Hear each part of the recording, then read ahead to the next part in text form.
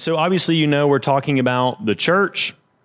We've been talking about unity. We've been talking about purity. The last couple of weeks, we've been talking about discipline, discipleship. And then last week is talked about missions and evangelism, kind of wrapped up some of the broader things that we talk about as a church and the mission of the church. So this is going to start today a two-part series on sacraments and ordinances. And I'm going to give it a definition of that a little bit later on. But today we're talking about the sacrament or ordinance of baptism. And when I use those words, sacraments and ordinance, I'm going to use them interchangeably, and I'm going to give a definition for that in a little bit. But as I think of those things, just think of those as the same exact thing. Different traditions use them differently, but today we're going to use them interchangeably. So we're talking about baptism, and the main point I want to get across today is this practice of baptism is ordained by Jesus himself. And so it's a very important ordination, a very important ordinance that we should observe. And as he commands in Matthew 28, I'm going to get that started and read that for us this morning. So if you want to turn to Matthew 28, you can open up your Bibles and we'll start there. We'll kind of bounce around to a lot of different texts, talking about baptism, talking about covenants, talking about themes and the practice of baptism. But I want to start right here to kind of give us a leap and a good pad to go off of. So Matthew 28, these are the last few words of the book in the Gospel of Matthew. So starting in verse 16 of Matthew 28, now the 11 disciples went to Galilee, to the mountain to which Jesus had directed them. And when they saw him, they worshipped him, but some doubted. And Jesus came and said to them, all authority in heaven and on earth has been given to me. Go therefore and make disciples of all nations, baptizing them in the name of the Father and of the Son and of the Holy Spirit, teaching them to observe all that I have commanded you. And behold, I am with you always to the end of the age. Let's pray. God in heaven, thank you for this glorious, wonderful, beautiful day that you've given us. Thank you for this church as we're able to gather and in a different way, yet we're still able to gather and be able to see each other in body and be able to hear each other fellowship. And even though we have to wear masks and there are different restrictions that COVID has caused, we're so very thankful to be gathered today in person. God, give me the help I need today to teach on baptism, and these students would be able to take this, and it would be an encouragement to them. For some of us who have been baptized in the room today, I pray that we would remember our baptism, that we would think about it, that it would be a clear picture of the gospel of Christ that saved us from the trespasses and sins in which we once walked.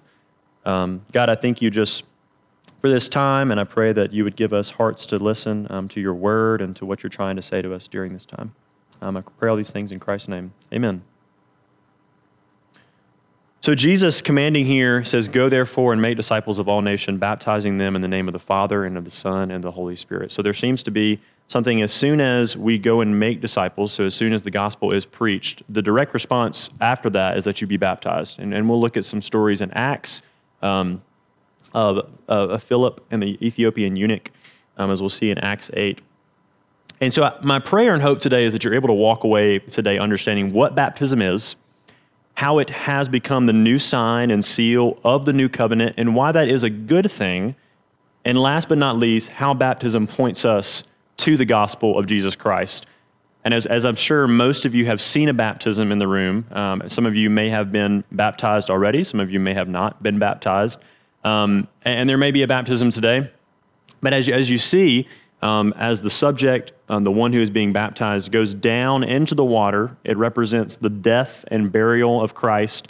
And as you come up, you see the resurrection of Christ. And so we see that as Baptists, as we believe in what's called a believer's baptism, that is what we mean by that baptism. So like I said, this is going to be a two-part series. We're talking about ordinances and sacraments. I'm going to give a definition of a sacrament. This is from the Westminster Larger Catechism. This is question 162. What is a sacrament? A sacrament is a holy ordinance instituted by Christ in his church to signify, seal, and exhibit unto those that are within the covenant of grace the benefits of his mediation, to strengthen and increase their faith, and all other graces, to oblige them to obedience, to testify, and to cherish their love and communion one with another, and distinguish them from those that are without. And to summarize that, it's an outward sign of an inward change, baptism is. And so is the Lord's Supper, as we remember, as Christ says, do this as you remember, as often as you can, as you remember me. So my first point I want to talk about today, just simply what is baptism? And I'm going to give a couple definitions of what that is from a couple different confessions, and then Bobby Jamieson wrote a good book on baptism, a short little booklet that I recommend to you. So like I said, most of you have been baptized, I'm sure. Some may have not been. I'm sure you've seen a baptism before. So how the word baptism comes apart, it comes from the Greek word baptizo, meaning to dip, plunge, or immerse. And we'll see this as we look at different instances. The 1689 Baptist Confession of Faith says, baptism is an ordinance in the New Testament ordained by Jesus Christ to those baptized.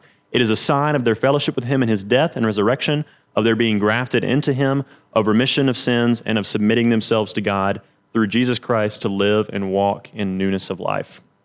And then, as I said, that booklet about Bobby Jamieson, his definition is, baptism is a church's act of affirming and portraying a believer's union with Christ by immersing him or her in water, and a believer's act of publicly committing him or herself to Christ and his people, thereby uniting a believer to the church and marking him or her from the world. So you've heard this marking off of, and we'll get to this when we talk about the covenants in just a little bit, but when someone is baptized, it begins their initiation rite being called a Christian. So when they're being baptized, they are going public. And this is why baptism should be done ideally in the context of a local church. As you see in our baptism services, it normally happens at the beginning of the service.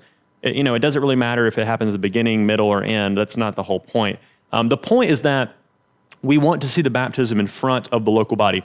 This is a church ordinance. The church determines how this is done.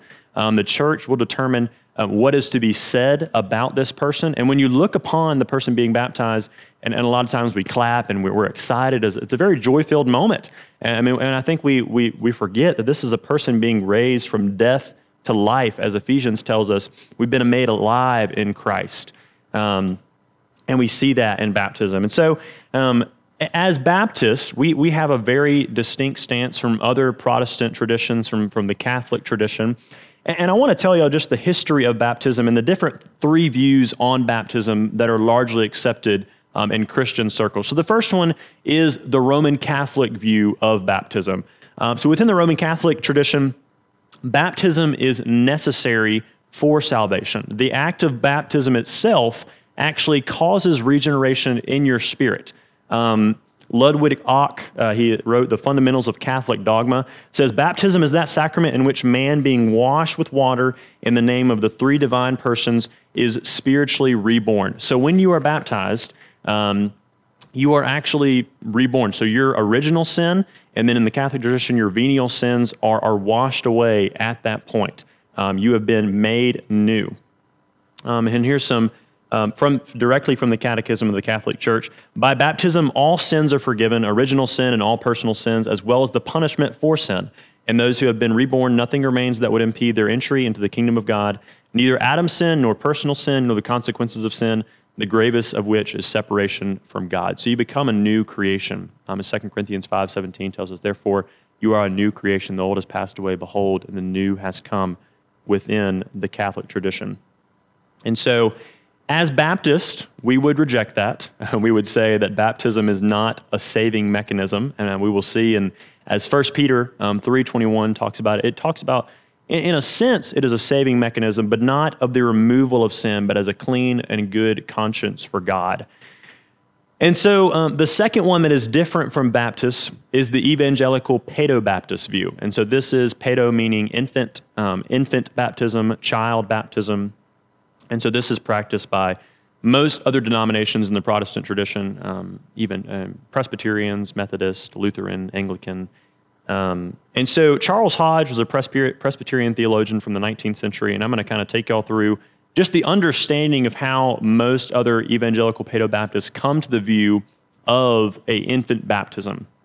So Charles Hodge, his first proposition is the visible church is a divine institution. The visible church does not consist exclusively of the regenerate, those in the covenant. So in the Old Covenant, in the Israelite covenant, under the Noahic covenant, the Abrahamic covenant, the Mosaic covenant, there was Israel, and within the covenant, you had both regenerate and unregenerate people. The covenant seal of circumcision was not saying, hey, this one is saved, or this one has been born again of the Spirit.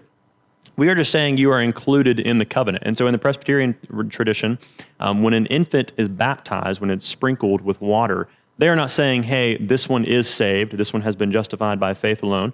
Although the baby could have faith, God can grant that baby faith as a child. They do not say that this baby is saved. It's basically drawing from the old covenant and saying that you are within. And as Paul tells us, not all of Israel belongs to Israel in Romans 9:6. And so, third, the commonwealth of Israel was the church. The church under the new dispensation is identical with that under the old. It is not a new church, but one in the same. So we treat it the exact same way in the Presbyterian and other evangelical Paedo-Baptist traditions. The terms of admission into the church before the Advent were the same that are required for admission into the Christian church. Infants were members of the church under the Old Testament economy.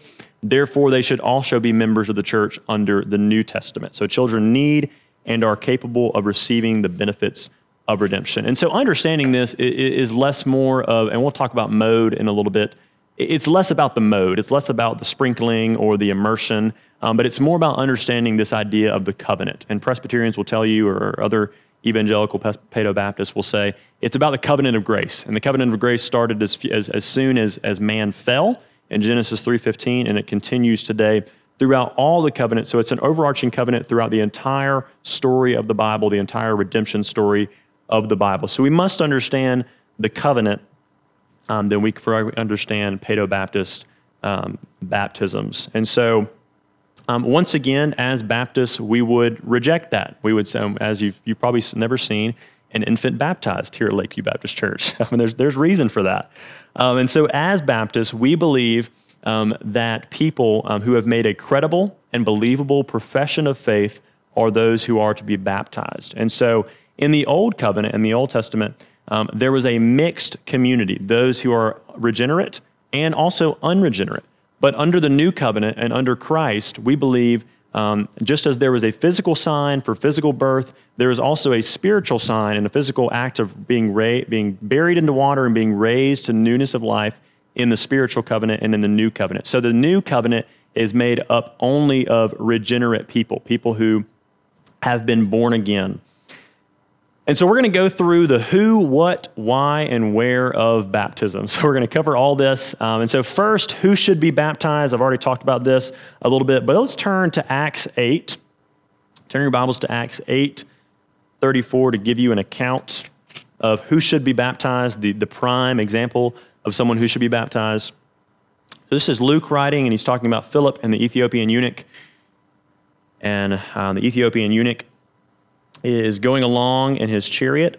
Go over and join the chariot, the Spirit said to Philip, starting in verse 29 of Acts 8. And the Spirit said to Philip, go over and join this chariot. So Philip ran to him and heard him reading Isaiah the prophet and asked, do you understand what you are reading? And he said, how can I unless someone guides me? And he invited Philip to come up and sit with him. Now the passage of the scripture that he was reading was this: like a sheep he was led to the slaughter, and like a lamb before its shearer is silent, so he opens not his mouth. In his humiliation, justice was denied him. Who can describe his generation? For his life is taken away from the earth. Verse 34. And the eunuch said to Philip, about whom, I ask you, does the prophet say this? About himself or about someone else? Then Philip opened his mouth, and beginning with the scriptures, he told him the good news about Jesus. And as they were going along the road, they came to some water. And the eunuch said, see, here is water. What prevents me from being baptized? And he commanded the chariot to stop. And they both went down into the water, Philip and the eunuch, and he baptized him. Verse 39, and when they came up out of the water, the Spirit of the Lord carried Philip away, and the eunuch saw him no more, and went on his way rejoicing. So we see here that as soon as the Ethiopian eunuch believed on Jesus, and he says, see, here's water, what prevents me from being baptized? There was nothing. And so going back to the understanding of mode and sprinkling and immersion, obviously there was not enough water in the chariot for them to just sprinkle the Ethiopian eunuch, so they wanted to go to a more, where there was more readily available, more water, so they could do the immersion. And it says in there that they both went down into the water and they came up out of the water. So as you read that, it leads to believe that there was some kind of immersion that happened in there where the Ethiopian eunuch was immersed in the water and then came up. So, and obviously there is no way to know as we baptize people if they're 100% saved. Only God knows the heart, as Jeremiah 17:10 says, I, the Lord, search the heart and test the mind to give every man according to his ways, according to the fruit of his deeds. And so there's no way we can be 100% sure of someone's salvation. But I believe we can make our best educated guess by putting them through a membership class here at Lakeview and kind of waiting out to see, hey, do I still want to go through with this baptism? Am I still ready to go public? And am I still ready to make a profession for Christ? And so we baptize those who have made a credible, believable profession of faith, someone who has repented of their sins, put their faith and trust in Christ, and has believed on him with their whole heart. So let's move on to the what. What happens when we are baptized?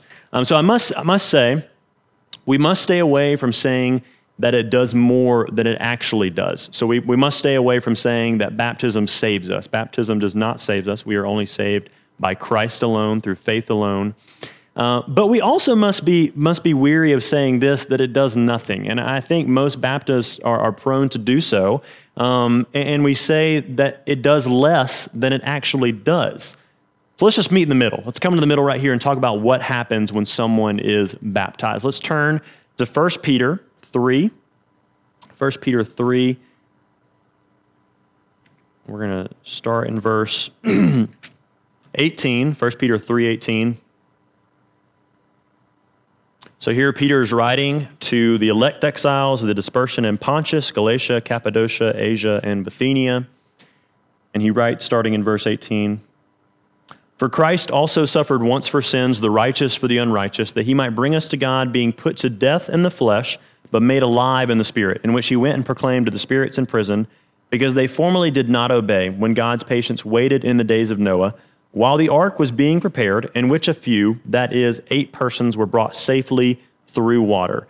Baptism, which corresponds to this, now saves you, not as a removal of dirt from the body, but as an appeal to God for a good conscience, through the resurrection of Jesus Christ, who has gone into heaven and is at the right hand of God, with angels, authorities, and powers having been subjected to him. So we see here that baptism, it doesn't save you in a sense that is a removal of dirt from the body. So when you're dirty and you're washed, the dirt comes off of you, and you become clean. And we know that the cleansing fact of becoming a believer happens when justification by faith alone, and God saves you by his grace and his mercy. So we know that Peter is not trying to say that baptism saves you here. And he says that by clearly saying, not as a removal of dirt from the body, but as an appeal to God for a good conscience. So in being baptized, we are being obedient to God. We are being obedient to Christ's example of being baptized in the Jordan River. And it's through the resurrection of Jesus Christ that we're able to obtain this good merit. So without the resurrection, without any of that, your faith is futile, as Paul talks about in 1 Corinthians 15. And so God perhaps give grace to the subject for the faithfulness they have portrayed in being baptized, following Christ's command, and it gives you an appeal to God for a good conscience. Anytime a believer is faithful and obedient to Christ, he is in some way blessed by God.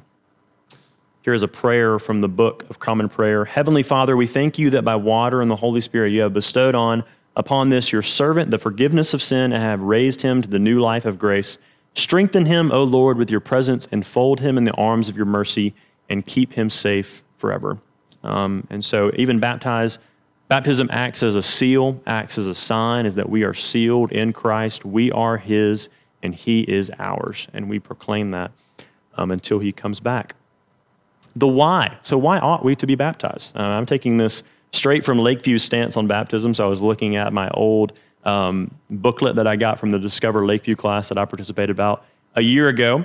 And the 3 things it says is, number 1, we want to follow Christ's example of being baptized. So you don't have to turn here, but I'm just going to quickly read from Matthew 3:13 and 17. This is an account of Jesus being baptized. And so it says, Then Jesus came from Galilee to the Jordan to John to be baptized by him. John would have prevented him, saying, I need to be baptized by you, and do you come to me?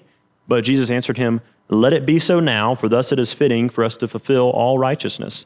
Then he consented. And when Jesus was baptized, Immediately he went up from the water, and behold, the heavens were opened to him, and he saw the Spirit of God descending like a dove and coming to rest on him. And behold, a voice from heaven said, "This is my beloved Son, with whom I am well pleased." And so we see the example of Jesus going before us and being baptized.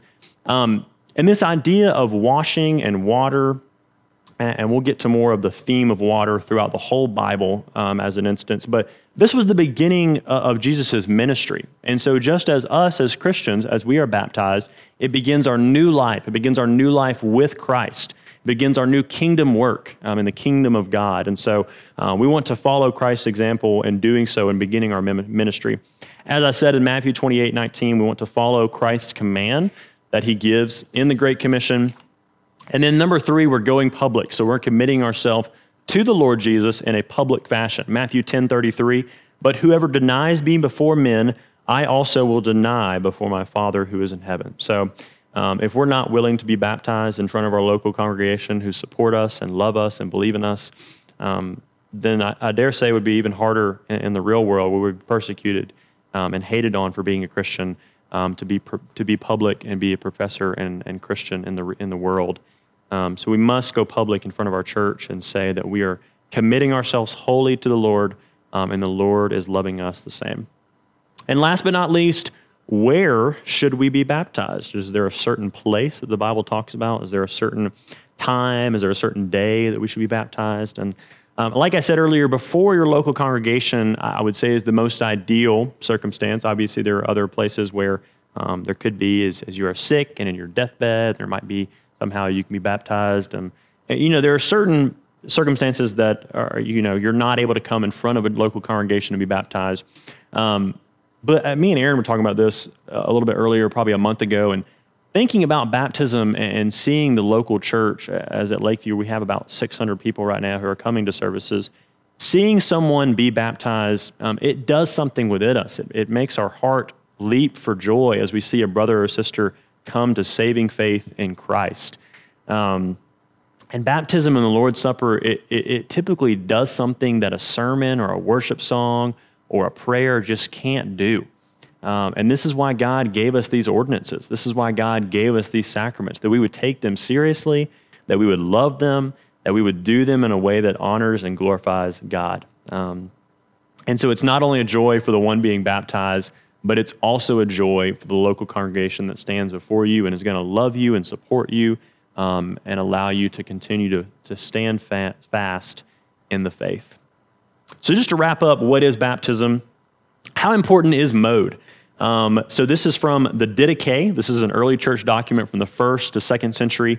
It says in chapter 7, "And concerning baptism, baptized this way, having first said all these things, baptized in the name of the Father and of the Son and of the Holy Spirit in living water. But if you have not living water, baptize into other water. And if you cannot in cold and warm, but if you have not either, pour out water thrice upon the head, and into the name of the Father and the Son and the Holy Spirit.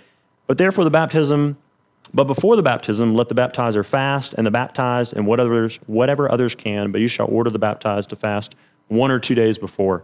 So it seemed to me that in the beginning, in the 1st and 2nd century, as the early church was coming to fruition, that immersion was the main way of baptism. And some churches, as we know, practice infant baptism and practice the sprinkling. And I'll say this as we talk about the gospel, as we talk about a clear picture of the gospel, there is no clear picture of the gospel in this. There is a clear picture of the gospel in this. To be dipped, to be immersed, to be baptized into the death and be raised to newness of life. And it's interesting because John Calvin, as he commentates on the Gospels according to John Calvin says this: "From these words we may infer that John and Christ administered baptism by plunging the whole body beneath the water." So John Calvin was a Scottish reformer and a Paedo-Baptist, and so one who baptized infants. And yet even John Calvin would say, as he commentates on the Bible, that immersion was the main way. And so as Christians, we want to be faithful to the Bible. We want to be faithful to what the Bible says about not just baptism, but about everything. So we must try to come to the most biblical conclusion about what the Bible says. And then last, I'll comment on infant baptism. What do we do with it? And I'm going to take this Baptist stance. I'm not sure if this would be a similar Baptist stance as other believers, and they can disagree with me or they can agree with me. But simply, I would say that infant baptism is just not baptism. And I say that because we're not sure of the credible faith of that infant. We very well think that it could be saved by God. But we would say that they are not baptized. It's just not a clear baptism of the Bible. And so we would encourage one as someone who maybe has been baptized before in a different tradition by infant baptism and by sprinkling. We would encourage them to come to Lakeview and say, hey, brother or sister, we love you, and we see that this is something that you participated in as a young person, but we can't guarantee that you are actually saved at that point. And so to make sure that we administer something to you and be faithful to God, we would like you to be baptized by immersion and by believers' baptism. Like I said, that's my own opinion on that. You can disagree with me. Don't take that as anything more than just my own opinion, but I wanted to say that before we move on. So number 2, covenant and themes. So I know this was touched on a little bit in Aaron's message on the people of God. We are a baptized people. We are a people that has been sealed by baptism, just as the old covenant, we were sealed by circumcision. So what is a covenant? A covenant is an agreement, an oath, something that involves two parties working towards a common goal. Many of the covenants in the Old Testament were contingent on Israel keeping the law or providing a sign to hold up their end of the deal. God makes many covenants throughout the Old Testament with his people. In most of these Old Testament covenants, there's a sign that follows. So in the Noahic covenant, you see the rainbow. In the Abrahamic covenant, you see circumcision. In the Mosaic covenant, you see the Sabbath, which is given. And so all of this leads to the new covenant in Christ. All of these are types of Christ. And so the old covenant was of a nation and a state and a people, and it was exclusive to Jewish birth and descent. All Jewish males were to be circumcised as their initiation rite into the covenant of grace on the 8th day to signify their membership in the covenant people. But in the new covenant, as Hebrews 7:22 tells us, the better covenant, as Jesus as our guarantor, the covenant of Jesus Christ, where he comes to make the old covenant obsolete. This is Hebrews 8:13. In speaking of a new covenant, he makes the first one obsolete, and what is becoming obsolete and growing old is ready to vanish away. And so through the new covenant, as Revelation 5:9 tells us, we will see a ransomed people from God from every tribe and language and people and nation. And so praise the Lord for that through the blood of Christ, through the shedding of the veil, there's been a way for us Gentiles, for us pagans, as Ephesians 2 tells us that we were once alienated from the commonwealth of Israel, hostile to God. You can't get any worse than that, alienated from the love of God. And so through the blood of Christ and through his shedding of blood on the cross, we were brought near. And when we are baptized, we become a part of a family. We are baptized into a family. 1 Corinthians 12:13 says, "For in one spirit we are all baptized into one body, Jews or Greeks, slaves or free, and we're all made to drink of one spirit." So just as circumcision was a sign for Israelite males entering into the family of God, so now baptism is a sign for covenant members in the new covenant. So we change from a mixed community of regenerate and unregenerate to the new covenant where we consist of only regenerate people. And as I said earlier, it's hard to for sure know, and only time will tell, the fruit of a person will tell, if once they are baptized in the Baptist tradition, if they will continue to hold fast to that faith which they professed. And only God knows, and we can only be there and see that baptism as credible and believable. And so I want to comment as we move, and as I look on here, covenants and themes. So wrapping up covenants as Baptists, because the new and better covenant in the revelation of Jesus Christ, who came to earth and bore our sins in his body on the tree that we might die to sin and live to righteousness. Only people who have professed their faith in Christ and call him Lord are to be a part of this new covenant. Only covenant people can receive a covenant sign. So it would make sense that we only give baptism to those who have professed faith, to those who have said, hey, I want to be a part of God's family. And even on the flip side of that, to refuse the covenant sign, to be a Christian and say, well, I've been saved by faith alone. I don't need this work. This is not faith plus baptism, and we're not preaching that. But to refuse the covenant sign and yet align with the covenant people, it just doesn't make sense. So to say, hey, I'm a part of God's family, but I haven't been given the sign, i.e. baptism, it doesn't make sense. So let's think about this theme of salvation in water. And we must remember, as David Chilton says in his book, Paradise Restored, as he talks about how do we read the Bible, how do we interpret the end times, Scripture interprets Scripture. So we see water in the Bible, and we see baptism. What else does the Bible have to say about this idea of us passing through water for salvation? Noah and the flood. God spared Noah and his family by allowing to pass through the waters of judgment, and then he set up a covenant with them. In baptism, we are able to safely pass through the waters of judgment that makes us well for salvation in Jesus. Moses and the Israelite people passed through the Red Sea, the water purification rites of the Old Testament, so you had to be washed before you could enter into the temple. The crossing of the Jordan River in Joshua 3. Peter Lighthart, who's the president of the Theophilus Institute in Birmingham, Alabama at Trinity Presbyterian Church, he gives us a good quote, and I think this could be helpful. Once we start thinking about baptism in the matrix between old and new, our horizon broadens. Rather than narrow our focus to the effect of baptism on an individual, we can ask what baptism says about the world. It's a sign of the new covenant, which by its very existence tells us we live in the new world, born from the advent of the Son and Spirit. What is baptism, you ask? Baptism is a ritual clock. It tells us what time it is. So the very existence of us having baptism and being in the new covenant tells us that Christ has come. He has come and he has died on our behalf and he was raised. And as we've talked about, as we've gone through this progression on Wednesday nights in the Apostles' Creed, he has ascended and he is alive. And so we can have hope in that. So when we are baptized, we become a part of the kingdom of God that's set up on earth.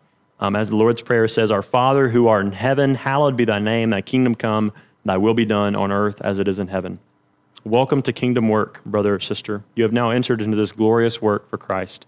As Ephesians 2 tells us, for we are his workmanship, created in Christ Jesus for good works, which God prepared beforehand that we should walk in them. So as a new believer, God, before the beginning of time, gave you good works to do. So go and do them as a new believer as you've received that new covenant sign. Be fruitful and multiply and fill the earth and subdue it, and have dominion over the fish of the sea and over the birds of the heavens and over every living thing that moves on the earth. Genesis 1:28. And the third thing I want to talk about as we close, I think this might be my favorite one, is the unification in Christ. So deaths to one's old way of life and rising to a new kind of life in Christ. So our last scripture I want to take a look at is Romans 6. So if you want to turn to Romans 6. We're going to be in verse 3. Romans 6, 3 through 5.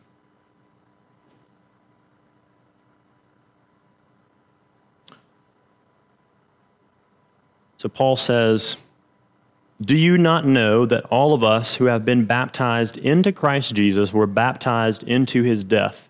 We were buried, therefore, with him by baptism into death, in order that, just as Christ was raised from the dead by the glory of the Father, we too might walk in newness of life.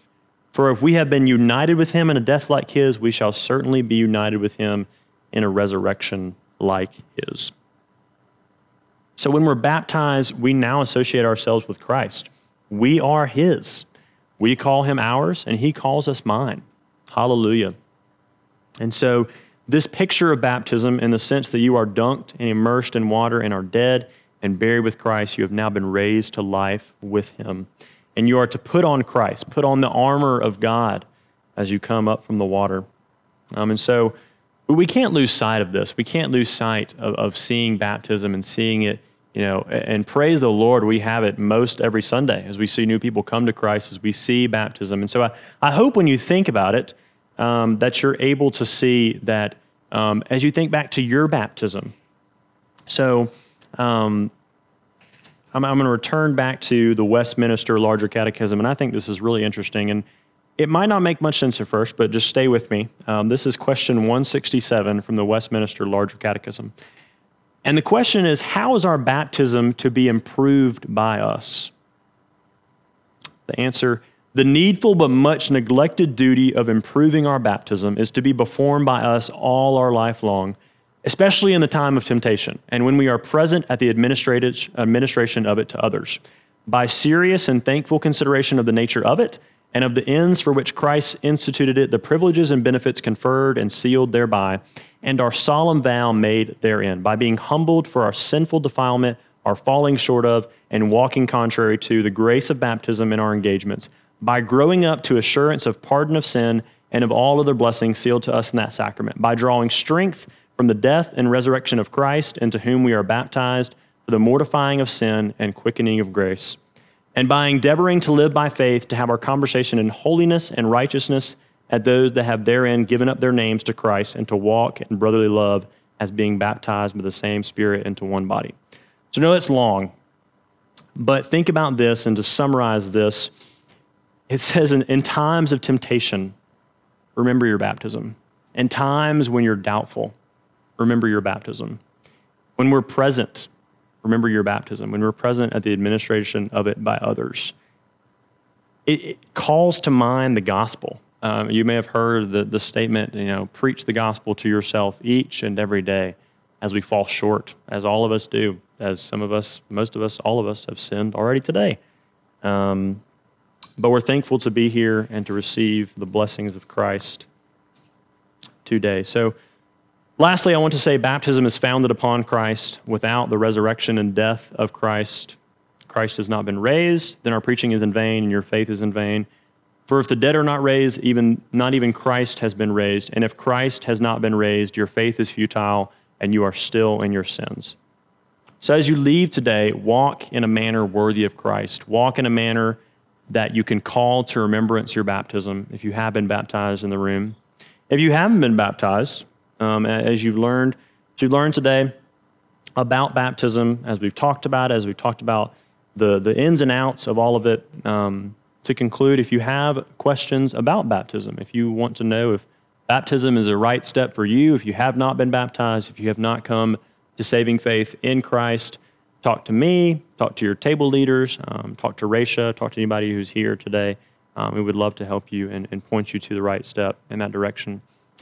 So I hope today, like I said, my prayer is that we're able to have a better understanding of what baptism is, how it relates to the old and new covenant in Christ, and also how we can call to remembrance our baptism in times of temptation, in times of good, in times of bad, and remember that Christ is seating on the throne, interceding on our behalf each and every day. So let me pray for us. God, thank you for this time. Thank you for just giving me the diligence, and thank you to Aaron and all the men and women who have gone before us and before me, who have given me insight to be able to prepare this and to be able to teach. God, I pray that your word would not return void today. They would rest on our hearts. We'd be encouraged. We'd be strengthened by it, God. I pray that in these times of discussion, that we would talk about you. We would talk about your faithfulness throughout all generations. We would talk about how baptism points us to you, how baptism is a sign of being a new covenant member. God, I thank you for this wonderful ordinance that I know I too often look at and think, oh, well, it's just another baptism, just another person getting wet. But it's so much more than that, and you tell us that in your word. So, God, I pray that we would remember that as we leave today from this place and we go on living our lives and honoring you. Amen.